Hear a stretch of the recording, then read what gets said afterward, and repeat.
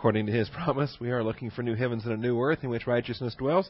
Therefore, beloved, since we look for these things, be diligent to be found by Him in peace, spotless and blameless, and grow in the grace and knowledge of our Lord and Savior, Jesus Christ. I trust, according to 2 Peter chapter 3, that we are looking for these things, that we're not caught up on the events of this life, but we should be looking for new heavens and new earth, which is not millennial, but actually post-millennial, fullness of time, that we should be looking for in terms of our orientation.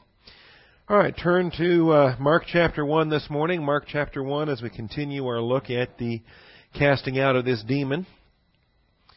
This is the first of several such times that we will be examining events such as this in the life of Christ. And as always, when you deal with the first such incident, you want to glean as much as possible so that by doing our homework now, we will do ourselves great favors down the road as we return again and again and again to similar incidents in the life of Christ. In fact, we'll give you a survey of the upcoming times in which Christ will likewise be expelling demons, as well as times in which His disciples will be expelling demons, and then after Christ is resurrected and glorified, then the times that His apostles will go forth and expel demons, and we'll demonstrate the flaws of believers today in the dispensation of the church trying to get all involved in charismatic exorcism type ministries, and we'll demonstrate from the book of Acts why that is such flawed reasoning to begin with.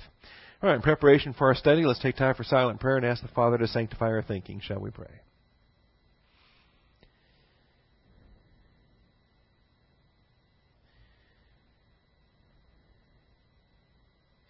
Father, we do thank You for the truth of Your word, and we thank You for Your faithfulness in our lives day by day. We ask for Your hand of blessing upon us this morning as we assemble together to receive instruction. We ask for protection, Father, that You might hedge us about on every side, even as You hedged Job about on every side. And we thank You for supplying our needs in this area, recognizing that we need Your divine provision in the battles of the angelic conflict. We thank You and we praise You in Jesus Christ's name. Amen. All right, this incident is incident number 5 in the Galilean ministry, and I just would encourage you to keep a Harmony of the Gospels handy just for reference, not only for this morning, but also periodically to refer to it as we proceed in the Life of Christ series. This morning, though, will be very helpful to you because we are going to be examining some of the upcoming demonic expulsions, and I have attempted to reference the incident numbers, for instance, number 5 right here as an incident number in the Galilean ministry. And we look at this as Galilean ministry event number 5. And if for no other reason than consistency, we want to maybe refer to those events as they are listed in the Harmony of the Gospels handout, but they're also listed that way in your outlines. And so we're basically using that as a guide to follow the course of this study. So incident number 5 in the Galilean ministry. And it might even be helpful for you to just kind of remember what the broad chapters are after His presentation, or after His birth, infancy, and adolescence. We dealt with the beginning of Jesus' ministry, which is sometimes referred to as the early Judean ministry. Basically, the Gospel of John material is not covered in Matthew, Mark, and Luke. That early Judean ministry, called in our study the beginning of Jesus' ministry, followed by the Galilean ministry, followed by the later Judean and Perean ministry, and then ultimately concluded with the Passion Week itself, and then, of course, for the post-resurrection appearances. So that kind of gives you a rough time frame in the life of Christ. All right, from last week, this episode marks the first event with Jesus Christ involved in both a teaching and training ministry with full-time vocational disciples. Dealt with the issues there. Passing by our subpoints this morning. Point 2, this episode marks the first confrontation with demonic powers since Jesus' victory over satanic temptations. And we dealt with the issues there. Also, point 3, a man in their synagogue with an unclean spirit. A man in their synagogue with an unclean spirit. And we spent some time to focus on the vocabulary for the pneuma, the Spirit. Same word that we use for the Holy Spirit. Same word we use for our human spirit. It's the same word, pneuma. And so we don't have vocabulary helping us out in terms of what this word is, but we have to examine context. See, context determining what this Spirit happens to be. And hopefully, and those that are in the Greek class will start to read some of this vocabulary a little bit better. And I see we're doing funny things with my Greek font once again. I want to move on this morning to deal under point 4 with the demonic testimony. The words out of the demon's mouth when he is exposed. And so for this, we'll just simply launch right into verse 24. The context for this being, they went into Capernaum, and immediately on the Sabbath he entered the synagogue and began to teach. That's verse 21. And they were amazed at his teaching, for he was teaching them as one having authority and not as the scribes. So this verse right here gives us a testimony to what the nature of ministry was prior to Christ's arrival. What are these guys accustomed to? Well, they're not accustomed to authoritative teaching. They're accustomed to other things. They're accustomed to the scribes, as is described here. And that form of teaching, which the Bible elsewhere describes, is quite remarkable. When people hold to a form of godliness, yet they deny its power. That there becomes extremely interesting, because here now power has stepped in. The authoritative teaching of God's Word, equated with power, steps in and exposes, brings to light this demon who cannot abide by the presence of Jesus Christ. So just then was a man in their synagogue with an unclean spirit, and he cried out. And that adverb there that links verse 22 to verse 23, that just then, the recognition of authority, the demonstration of divine power, is the trigger that launches forth this unclean spirit who cannot hold his tongue. And he cries out, saying, "What business do we have with each other, Jesus of Nazareth? Have you come to destroy us? I know who you are, the Holy One of God." And Jesus rebuked him, saying, "Be quiet and come out of him." And we're going to spend some time focusing on the hims, the we's, the us's, the you's, the plural versus singular distinctions that occur here in these verses. Because there was a man, singular, in their synagogue with an unclean spirit, singular. And he, you have to determine whether that's unclean man or spirit. I believe it's spirit, and you'll see that. He cried out, but that's singular. But when he cries out, he immediately launches into the plural. What business do we have with each other, Jesus of Nazareth? Have you come to destroy us? So there's more than just the man involved here, more than just the human being involved, and more than just the single demon involved. This unclean spirit is a part of a much larger group of unclean spirits, demons, fallen angels, and all the rest. And so he is speaking on behalf of the group, and we will break that down as well. All right, so subpoint A, what business do we have with each other? Interestingly enough, we have the very same language that we have in the text of John 2 and verse 4. When Jesus is at that wedding in Cana of Galilee, and Mary comes to him and says, they have no wine. And Jesus says to her, "What is that to you and to me?" All right. There's a phrase there in John chapter 2, "Ti amoi kai soi." I'm not sure why it's doing this to my fonts, but that's okay. It's still readable. Ti amoi kai soi. What to me and to you is what Jesus said to her. We had a lot of teaching on that when we were in that particular incident. Ti amoi kai soi. What to me and to you? What business is that of you and me? What do we have to do with this wine problem here? How does that affect us? All right. And we spent a lot of time on that. It's a lot of times in that incident is viewed as a very confrontational question. But it doesn't necessarily have to be. And I think we spent the time to demonstrate that between Jesus and his mother, it was not confrontational. It was not hostile. It was not negative in any way. It was a supportive question. All right? Now we put the same question into this context between a hostile demon and Jesus Christ, and here we find that it is a negative question. Here we find that it is confrontational, because it's also immediately followed with, "Have you come to destroy us?" And so in the broader context of this whole conversation, we recognize that this context is very confrontational. The only difference between that phrase and the one that we have here in our text is that it is changed from the singular to the plural. I'm going to bring this back up again. Here is the what to me and to you, but in our text here, the demon is asking what to us and to you. This demon knows he's not alone with this. That he wants to know why it is that Jesus Christ is now coming to expose these demons. And is he coming to destroy these demons? We realize that there's a lot of expectation with the advent of the Messiah. The Jews have their expectation.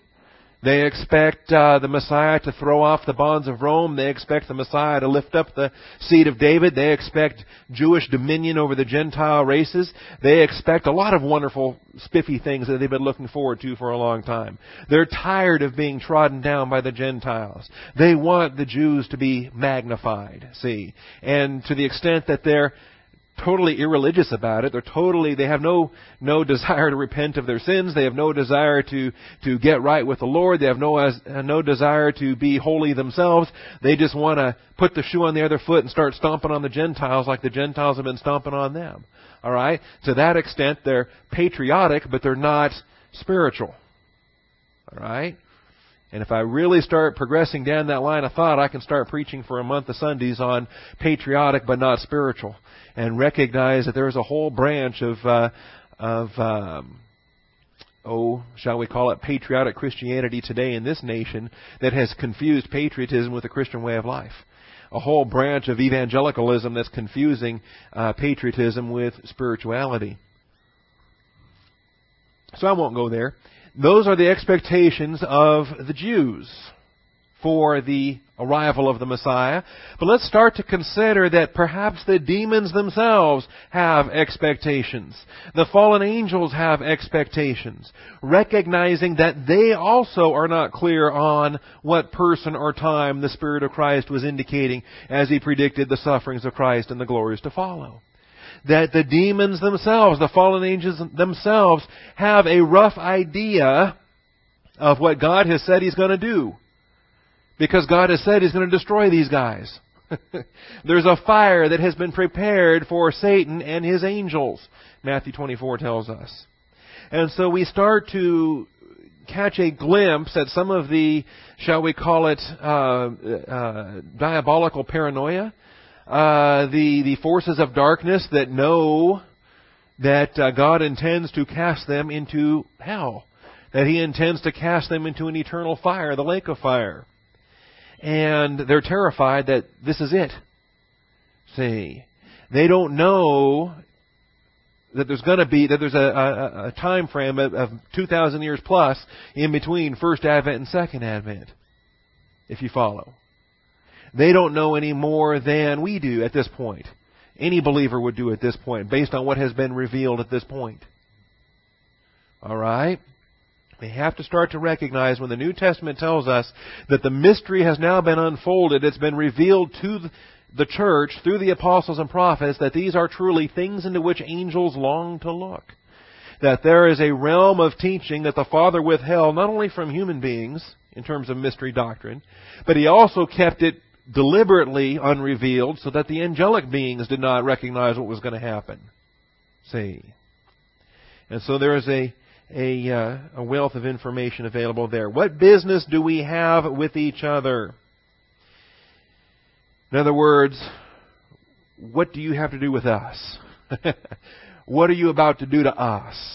Why are you confronting us? This teaching with authority impacts the angelic realm. See, they have no problem with non-authoritative teaching. In fact, they love it. They're behind much of it. What is it that happens when a believer departs from the true teaching of God's Word? It tells us in Timothy that they fall away from the faith, paying attention to deceitful spirits and the doctrines of demons. So what business do we have with each other? Why are you here with this authority? Why are you here with this power? Have you come now to destroy us? Is it the time? It is not yet the time. And we'll see more of that when they get very insistent that we haven't had enough time yet. All right? Almost like a child when you tell them it's bedtime. Oh, it's not bedtime yet. Can I have 10 more minutes? 5 more minutes? All right. Or they're busy reading. They want to know, can I finish this chapter? See? No, you shouldn't have started the chapter you're in if you couldn't have finished it before bedtime. See? Another story altogether. All right. What business do we have with each other? And the language is almost identical. And we spent a lot of time proving that when Jesus said that to Mary, it was not confrontational and negative at all. In fact, it was rather positive and encouraging. In this context, though, forget the positive and encouraging. This is direct demonic confrontation with Jesus Christ, the Son of God, as this demon here testifies. So point B, the demon rightly identifies Christ as Jesus of Nazareth. What business do we have with each other? Jesus the Nazarene. Jesus of Nazareth. The demon rightly identifies Christ as Jesus of Nazareth. Amazingly, because this is going to be the aspect that the Pharisees are going to be furiously denying. They're going to use that term Nazarene as a pejorative. They're going to view that, well, who is this guy? This backwoods Galilean nobody. Didn't go to any of our schools. See? He's not from Jerusalem. He hasn't been raised up from the city of David. He's from this Nazareth. See, and they're going to use that as a pejorative. They're going to create a proverb themselves and start spreading it around so that by word of mouth it becomes an expression that no prophet arises out of Galilee. They're going to convince their generation of that reality, even though it's not true. Even though there were prophets that arose out of Galilee, such as, in all likelihood, Elijah the Tishbite, and with all certainty, Jonah himself was a Galilean. All right, so you have Elijah and Jonah very clearly as two Galilean prophets from their day, and possibly others. But nevertheless, that's not going to stop the Pharisees from launching this PR campaign to say, search and see that no prophet arises out of Galilee. And they're going to use that as a propaganda tool. Although the demons have identified Jesus of Nazareth as being the Christ. See? And part of it goes back to the aspect of what the Lord did, or what the Father did with Jesus Christ when He allowed for the massacre of those babies in Bethlehem, and when He took Jesus and hid Him in Egypt for that period of time, and that successfully threw off the scent, so to speak, from the demons hunting the baby. And they didn't know that if the murder had been successful. They didn't know if they had successfully destroyed the seed of the woman. And for 30 plus years, Jesus was allowed to grow up in obscurity because He was raised in Nazareth instead of being raised in Bethlehem or Jerusalem or somewhere more observed, somewhere more demonically patrolled and searched and so forth. He was allowed to enter into to grow up in peace, in security, in obscurity. And so when He appears at the Jordan River, and all of a sudden the heavens open and the dove descends, and this is my beloved Son in whom I'm well pleased, that was a massive uh-oh to Satan, and all the other fallen angels was like, wow, 30 years ago we blew it. We killed all those babies and we didn't get the one. See? And so you can imagine the process involved, particularly now after he, check out this guy. Who is this guy? Where is he from? How did he hide from us? Who is his family? How can we hurt him? See? And then he goes to Nazareth and he has the first encounter there where they try to run him off a cliff. Now the demons have the full opposition research going. They know who he is. They know where he's from. And this is reflected in the statement Jesus of Nazareth. Thirdly, the demon fears destruction for himself and all his kind. The demon fears destruction for himself and all his kind. And the verb here is apolumi. A-P-O-L-L-U-M-I. Apolumi. The demon fears destruction for himself and all his kind. Apolumi is number 622 in your Strong's Index. A-P-O-L-L-U-M-I. Or for those of you in the Greek class, alpha, P, omicron, lambda, lambda, upsilon, mu, iota. Apolumi. Accents on the omicron. Number 622. You will not be having this verb anytime soon because the grammar puts off your me verbs until very late. The me verbs are not very common and they're harder to deal with in their inflections. Apolumi, 622. Now, we can pull this up here real quick this morning. We are in Mark chapter 1 and verse 24.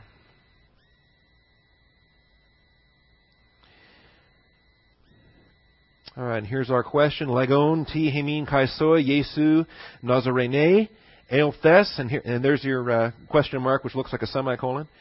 Have you come to destroy us? And it's us plural. But here's apolumi, apolesai. And we're going to pull this up here in a moment and give you a little brief study on it. But this is our word for destruction. And this is what we have in the sense of perishing in John 3:16.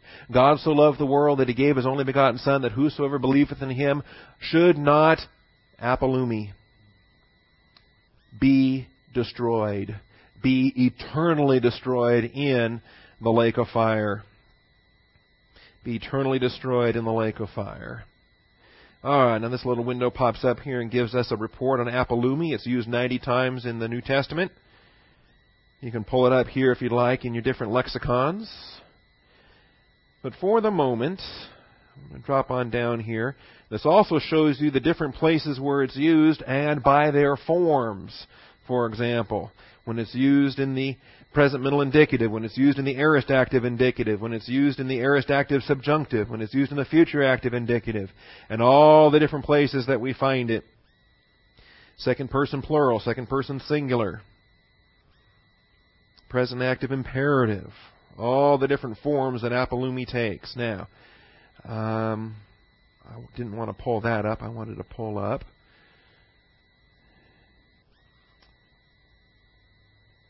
just a quick search where we can see all 90 times that apolumi occurs.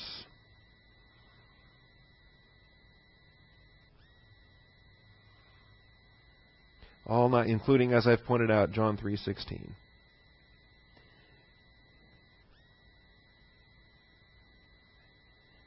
Let's get this out of the way. All right, Matthew chapter 2 and verse 13 is the first one.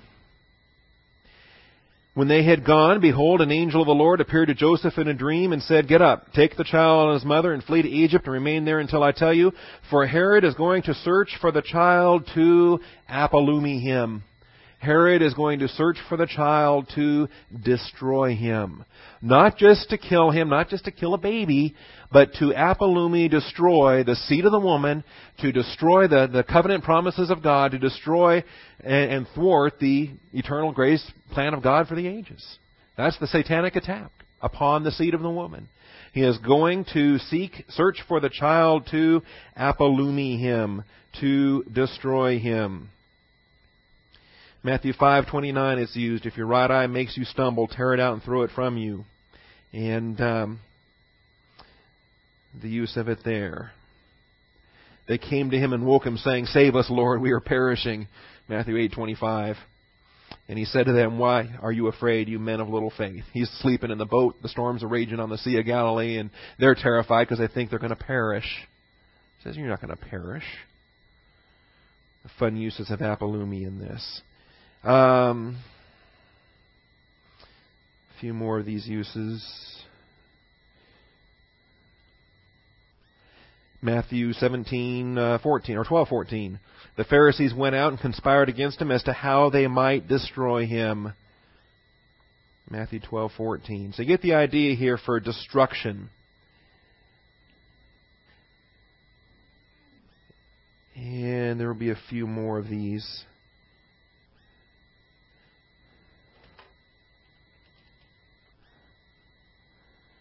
There it is in John 3:16.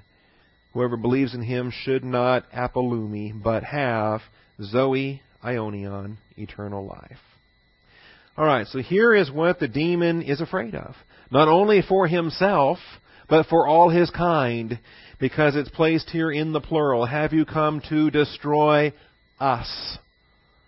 But the destiny of Satan, the destiny of his fallen angels, the destiny of the demonic minions, they're all slated for the same fire. They are slated for the same fire. So point D, the demon accurately identifies Christ as the Holy One of God. The Holy One of God.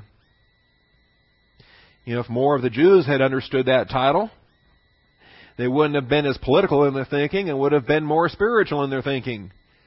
Would have understood why it was the baptizer was telling them, repent, for the kingdom of heaven is at hand.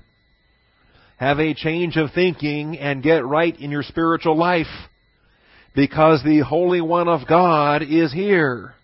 Not just the Son of David, not just the eternal King, the Holy One of God, the one that is going to reconcile you to God the Father, the Holy One of God. Demonic testimony. I know who you are, the Holy One of God. You know, the elect angels or the unfallen angels, the faithful angels, they're called holy ones. But He is the Holy One. You and I can be holy ones. You and I are called as saints, but that's only because we are in the Holy One.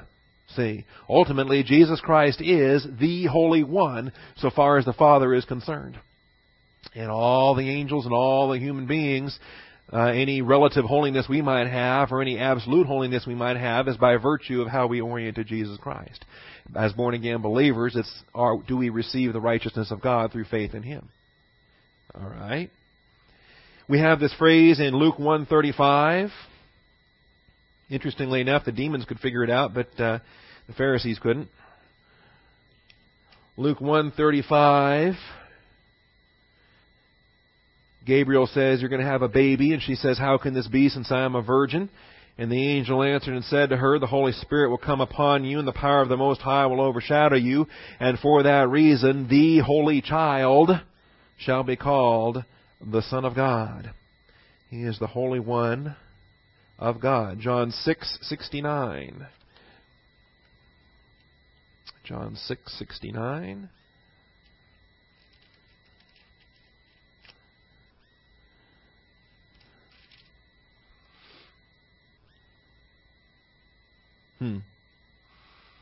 Gives us some tough teaching here.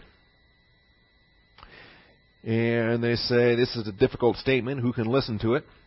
In verse 60. And as a result of this, many of His disciples withdrew and were not walking with Him anymore. That's verse 66.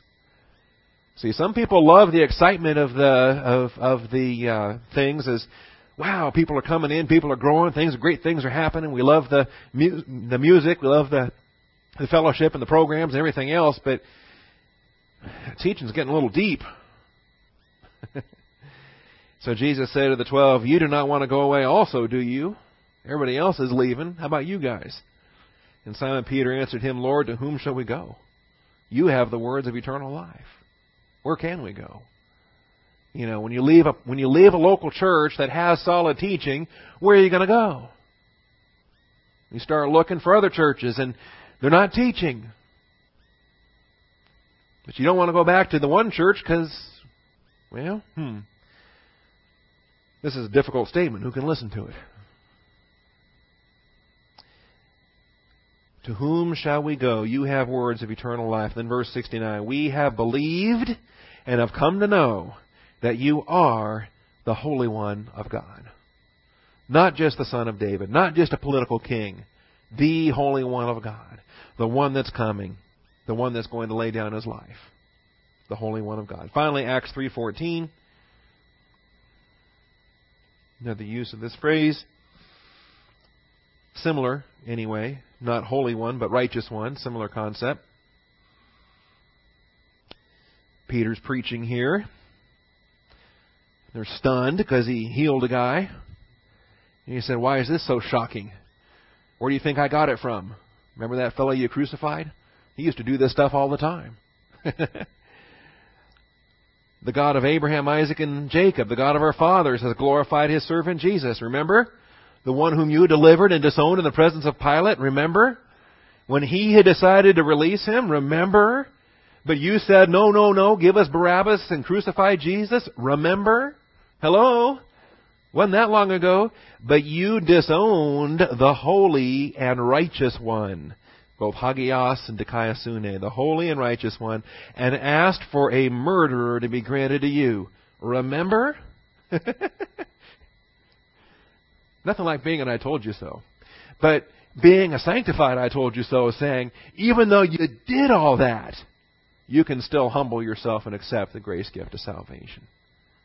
Imagine that. You disowned the Holy and Righteous One and asked for a murderer to be granted to you, but you put to death the Prince of Life, the one whom God raised from the dead, a fact to which we are witnesses. And on the basis of faith in His name, it is the name of Jesus which has strengthened this man whom you see and know, and the faith which comes through Him has given him this perfect health in the presence of you all.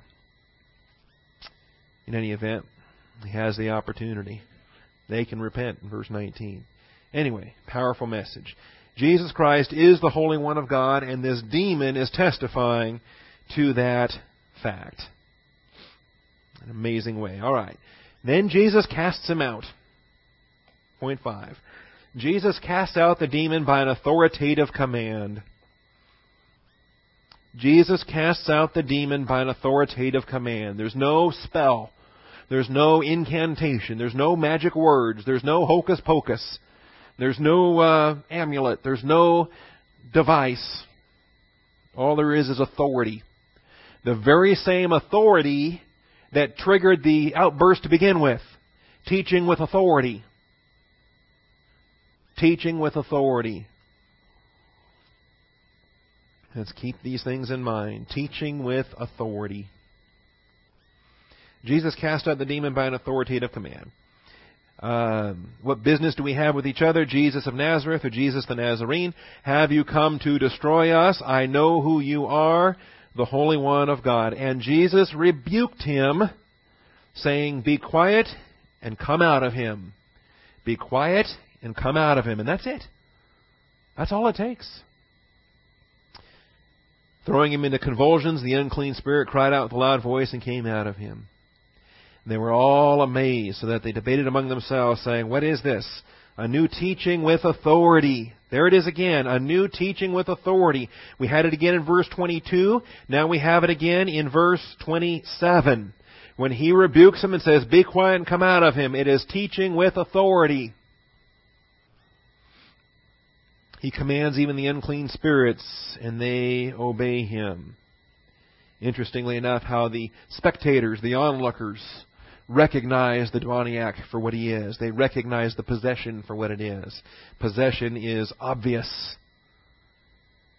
Whereas some of the more subtle influences, some of the more subtle ways in which demonic whispers can influence unbelievers and even believers is more subtle and more hidden away.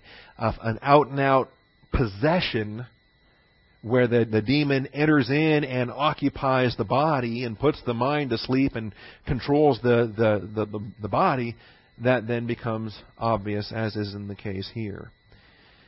Now, what is this? A new teaching with authority. He commands even the unclean spirits, and they obey him. Immediately, the news about him spread everywhere into all the surrounding district of Galilee. Interestingly enough, did they know that this demon was in their synagogue before he walked in? Or was it not until his presence and his teaching with authority that caused the outburst? See, that appears to be the case. Who knows how long the demon's been sitting in there until authoritative Bible teaching exposed him for who he was. And authoritative Bible teaching compelled him to depart. All right. Some points under this. The departure of the demon was violent for the human being involved. The departure of the demon was violent for the human being involved. It's not going to be unique to this incident. It's going to be, in fact, common. It's going to be repeated time and time and time again in several of the upcoming demonic expulsions that we're going to examine. The blending of the angelic realm into the human realm is not a pleasant process for the human being. All right? As you can imagine, being infested with an angelic power or a demonic power. Being infested by a spirit being. I mean, think about how our bodies react anyway to any kind of intrusion. Think about how the body rejects things that don't belong in there. See, if something's transplanted or something's inserted or something's done, and the body fights to reject what doesn't belong in it. And why we have to give anti-rejection drugs and other things to force the body to accept intrusion, because that's not what it was designed to do. All right? And now here's a spirit being infesting a body.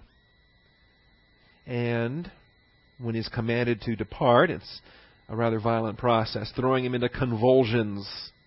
We'll get more descriptions, particularly in Luke. I think Luke, the physician, gives us some interesting glimpses into the process when these guys are thrown about on the ground and flopping around here and there and being cast into the fire, and a variety of other things that happen. Where nowadays we try to label it as epilepsy or other things like that. We try to medically or clinically describe things. Modern medical science is still woefully deficient in not recognizing demonic involvement in the human realm. Secondly, the witnesses to the spiritual battle were impressed. The witnesses to the spiritual battle were impressed. And that's important for a couple of different reasons. Not just simply for the gee whiz value. Not just for the sake that Jesus was trying to impress them. But the fact of his authority over this realm should have done more than just simply impress. It should have humbled and convicted that here before them is an authority that they ought to be subject to, that is the authority of God Himself. When you stop to think about the realm of humanity as lower than the angels, and what is the authority then that would be higher than the angels? The authority then that can command these guys. So rather than being impressed, which they obviously were, what is this? A new teaching with authority. Not necessarily that the teaching is new in content, but it's certainly new in its methodology and in the power that comes with it. And the news about Him spread everywhere into all the surrounding district of Galilee. Remarkably enough, this is where the Lord's going to be ministering in the upcoming couple of years. Now, the term miracle is not used. The term miracle is not used. And I'm still searching this out. The term miracle is not used here. Not used here. Not used in the Luke parallel.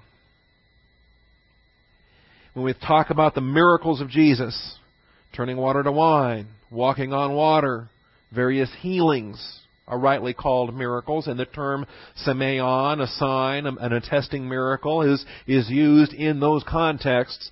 But for the expulsion of a demon, we generally do not find the term miracle as an attesting sign or wonder,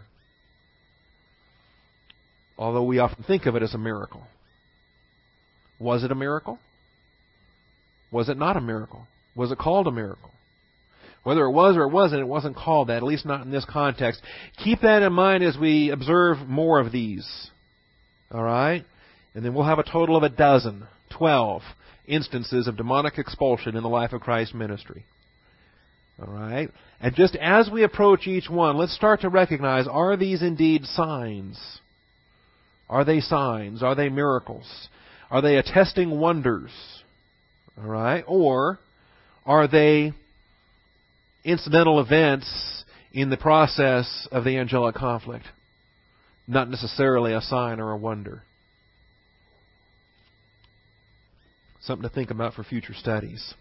And then finally, the emphasis is on teaching with authority. The emphasis is teaching with authority. The emphasis is teaching with authority. That's what exposed the demon to begin with, and that's what drove him out. Teaching with authority. We have it twice in this passage. We have it in verse 22. We have it again in verse 27. What prompted the exposure and what prompted the expulsion. Teaching with authority. I was asked one time by a charismatic believer, a fellow I used to work with. And I love him in the Lord. I accept by faith that he is regenerate, that he is a brother of mine in Christ.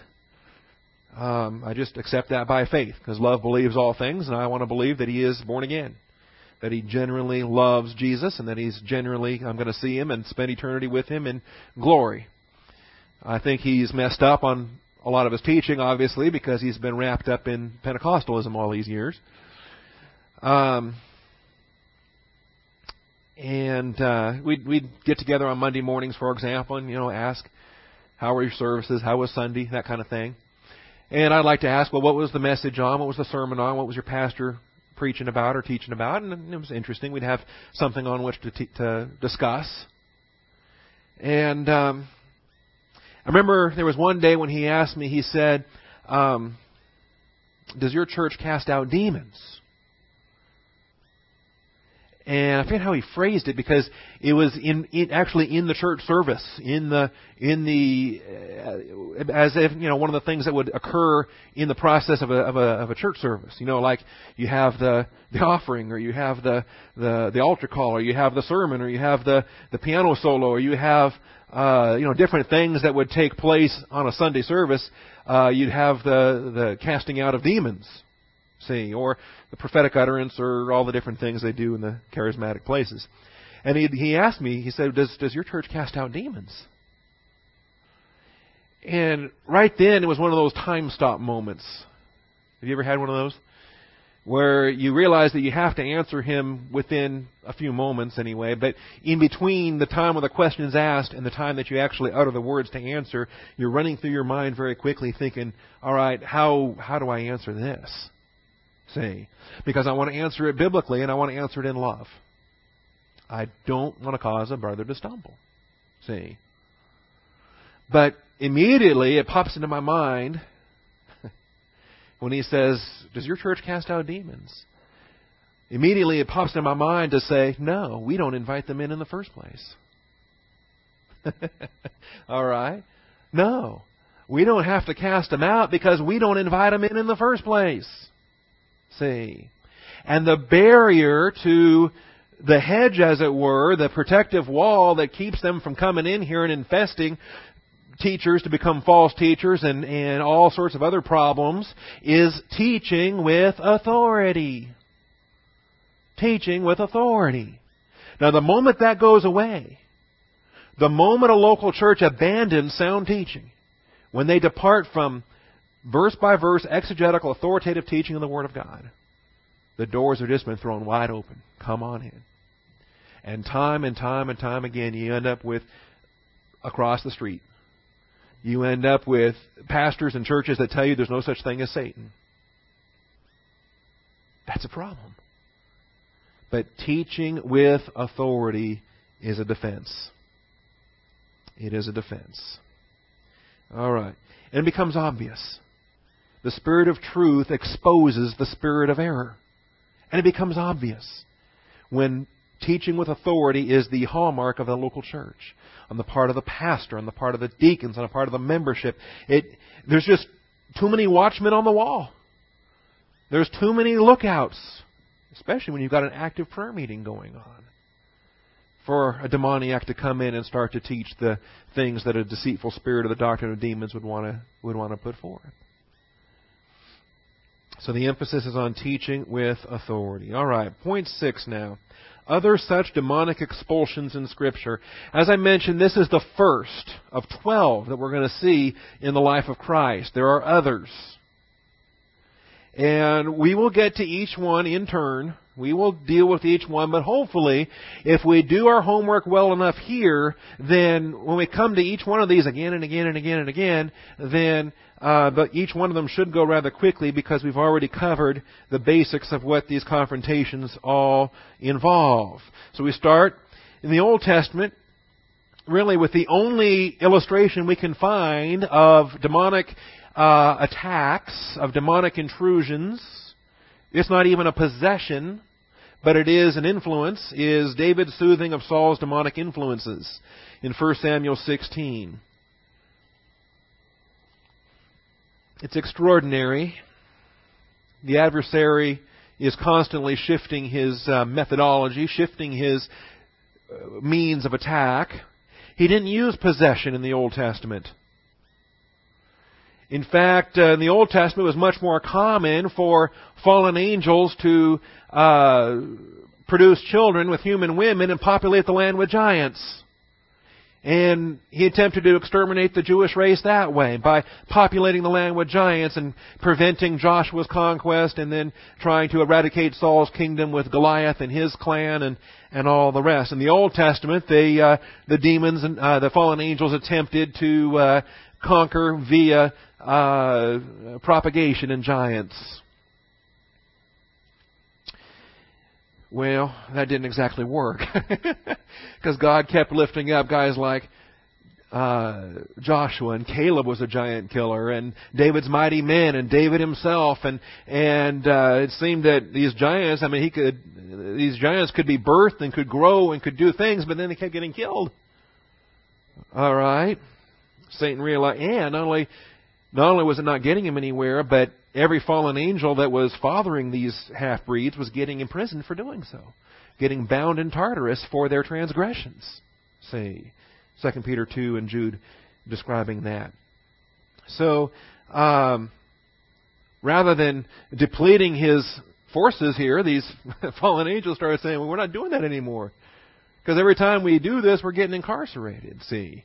Well, now comes another methodology. All right, what if we just simply infest their bodies and start possessing them? Anyway, so this becomes rather a methodology we find in the Gospels, but not in the Old Testament. 1 Samuel 16, 1 Samuel 18, 1 Samuel 19, you should be familiar with these. We dealt with a lot of these in the life of David. We dealt with all of this in the life of David. The Spirit of the Lord departed from Saul, and an evil spirit from the Lord terrorized him. And we spent the time to describe this. The evil spirit from the Lord was there under permissive will, terrorizing him. Not possessing him, but externally influencing Saul's thinking. Utilizing fear and terror as methodology. See, terrorism isn't anything new. It's been a demonic tool for ages. And Saul's servants said to him, behold, now an evil spirit from God is terrorizing you. Let our Lord now command your servants who are before you. Let them seek a man who is a skillful player on the harp. It shall come about when the evil spirit from God is on you that he shall play the harp with his hand and you will be well. See, music calms the savage beast. And the medical thought at the time was that music could cure or at least dampen demons, could dampen insanity, could dampen an unsound mind. And so Saul says, all right, get me one. And somebody steps up and says, I saw a son of Jesse the Bethlehemite. He might do the trick. And he's handsome and everything else. So he gets brought in here, and David came to Saul and attended him. Saul loved him greatly. He became his armor bearer. And Saul sent to Jesse, saying, let David now stand before me. He's found favor in my sight. So it came about, whenever the evil spirit from God came to Saul, not into Saul, but to Saul, David would take the harp and play it with his hand, and Saul would be refreshed and be well. and the evil spirit would depart, not out of him, but depart away from him. All right, so here's demonic influence within King Saul, that David's music, was it the music, or was it the fact that David himself was Spirit-filled? Was it the fact that David himself was anointed by God the Holy Spirit as the next king?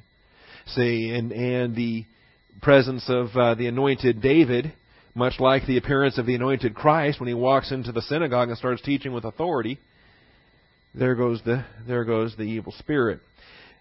That starts to be diminished, though, in these later chapters because Saul continues to occupy his mind, not with things of the Lord, but with things of darkness. And so we recognize in chapter 8 and verse 10, it came about on the next day that an evil spirit from God came mightily upon Saul, and he raved in the midst of the house, even while David was playing the harp. So the music didn't stop it at that point. The blessing by association was now diminished, and the divine discipline upon Saul was now increasing. The spear was in Saul's hand, and Saul hurled the spear, for he thought, I will pin David to the wall. But David escaped from his presence twice. Saul was afraid of David. See, there's again more of those demonic whispers. Chapter 19 and verse 9. There was war again. David went out and fought with the Philistines, defeated them with a great slaughter, so that they fled before him. Now there was an evil spirit from the Lord on Saul, and he was sitting in his house with his spear in his hand, and David was playing the harp with his hand. And Saul tried to pin David to the wall with a spear, but he slipped away out of Saul's presence, so that he stuck the spear into the wall. And David fled and escaped that night. So it got to the point where such was the demonic influence upon Saul that even the music was no longer having the benefit that it used to. Probably the last reference I'll make to this is one that we find in 1 Chronicles and chapter 21, I believe it is. And yes, 1 Chronicles 21:1. Satan stood up against Israel and moved David to number Israel. Moved David to number Israel. Now, David was not demon-possessed. David was not, Satan didn't enter into the body of David and take possession of David, but he was satanically influenced. He was moved, motivated, impelled. See, and it's farcical to have the little cartoon image of the little red guy with the horns and the pitchfork sitting on the shoulder and whispering into the ear. All right? Because Satan is not a little red guy with horns and a pitchfork sitting on a shoulder. But whispering into the ear is indeed a reality as far as the angelic forces and what they do to influence unbelievers and believers alike. The whispering of the temptations, the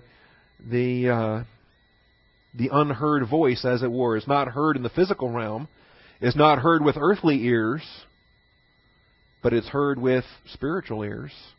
It's heard from the invisible realm into the human mind. Satan stood up against Israel and moved David to number Israel. That's why you got to test the spirits. And when a thought strikes you or an impulse strikes you, it might be an internal impulse. Your sin nature is saying, hey, do this, do this, do this. Plenty of that going on with our sin natures inside of us. But maybe it's external, where it's a demonic voice saying, do this, do this, do this. And keep in mind, though, you never can claim the devil made me do it, because you still have the volitional capacity to reject that temptation, to resist the devil, he will flee from you.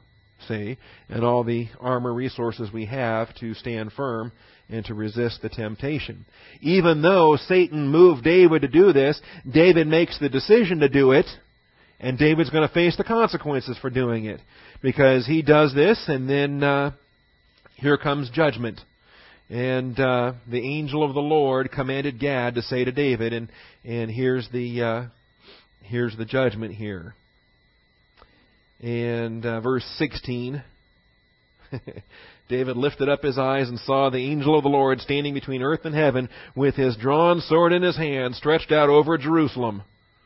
And David goes, uh-oh, All right? But he can't claim the devil made me do it. He's accountable because he did it. Never mind where the suggestion came from. Never mind where the impulse came from. And if it's your sin nature, or if it's Satan, or whatever it is, saying, do this, do this, do this. It might be your wife. It might be Mrs. Job saying, curse God and die. Remember that it's not flesh and blood. It's principalities and powers. And she's only saying that, or your coworker, or your neighbor, or whoever the snare is. They're only saying it because these are the tools that the adversary uses to influence what they want us to do. All right? Could be an unbeliever, could be a believer. Even when the Lord said, get behind me, Satan. Who was he talking to? He's talking to Peter. And Peter was mouthing the temptations and mouthing the things that Satan wanted him to mouth. That's really the only one we find in the Old Testament. As I mentioned, possession is a change of tactics that we find in the New Testament, particularly we find in the Gospels. We find it in the Gospels, and we only find just a handful of spots in the book of Acts. As a matter of fact, in the book of Acts, we find about 3 places, not many. And from Romans to Jude,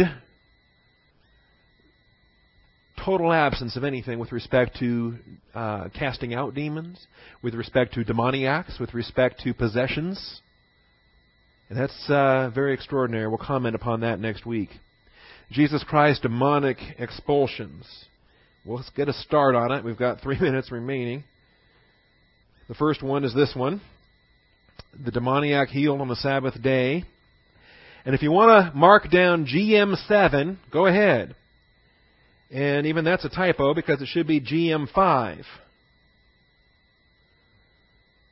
GM5. That is Galilean Ministry, Episode 5. Not 7. Let's cross that off. It ought to be Episode 5. So cross off the 7. That's a typo. Demoniac healed on the Sabbath day. Galilean Ministry number 5. And your scripture text is Mark 1, 21 through 28, Luke 4, 31 through 37. That's the one we've been studying for the last 2 weeks. Well, we'll get back to next week. The second time this comes up, there's a large crowd. It's going to be covered in Galilean Ministry number 15. So it's coming up in another 10 episodes in the life of Christ. I want to turn over to Luke 6:18. I'm going to show you why this is such a difficult study and why it is that we, even though I've charted out 12 of these expulsions, I may have missed some. And so we may be adding more to this list as time goes by because some of these are hard to spot. Luke 6:18. Simply in a large crowd, and as a matter of fact, the episode is titled, in your Harmony of the Gospels, the article is titled, Multitudes Healed. It's not really a main confrontation with any particular demon. Jesus came down with them and stood on a level place, and there was a large crowd of his disciples and a great throng of people from all Judea and Jerusalem and the coastal region of Tyre and Sidon. So there's a large crowd of his disciples and a great throng of others that are not his disciples, who had come to hear him and to be healed of their diseases, and those who were troubled with unclean spirits were being cured. Those who were troubled with unclean spirits were being cured. So how many is that? We don't know. Several. More than a few, it looks like. And all the people were trying to touch him, for power was coming from him and healing them all. All right. We'll deal more with that as well, because this again comes in the aspect of authoritative teaching. But you see why, in a passing reference, those who were troubled with unclean spirits were being cured. In a passing reference, you see that there were probably any number of other episodes where the Lord was casting out demons, and we don't have it recorded. We don't have those confrontations recorded for us in Matthew, Mark, Luke, or John. Likewise, the third one, in the presence of the Baptist disciples, Luke 7:21, one more chapter over in the Gospel of Luke. This is the last one we'll look at this morning. In the presence of the Baptist's disciples, in Luke 7:21, remember the Baptist is in prison. He's about to lose his head. He's wanting clarification on some of his prophetic studies. Are you the expected one, or do we look for someone else? And at that time, he cured many people of diseases and afflictions and evil spirits. Diseases, afflictions, evil spirits, described as three separate matters. Our doctors, of course, medical science today is all wrapped up in diseases and afflictions. Don't pay much attention to evil spirits, do they? Haven't seen a blood test yet that doctors say, I'm going to do some blood work here. I'm going to see if I can find some evil spirits at work. No, they never do any of that. They'll look at red blood cell counts, white blood cell counts, proteins, all kinds of other stuff. They think they know what they're doing. But at that very time, he cured many people of diseases, it says many people, and afflictions and evil spirits. And he gave sight to many who were blind. And he answered and said to them, Go and report to John what you have seen and heard. The blind receive sight, the lame walk, lepers are cleansed, the deaf hear, the dead are raised up, the poor have the gospel preached to them. And blessed is he who does not stumble, take offense at me. All right, so how many were there? It says many. We don't know the number. We'll come back to this next week, Lord willing, rapture pending. Father, thank you for the truth of your word. Thank you for the victory that we have in Christ.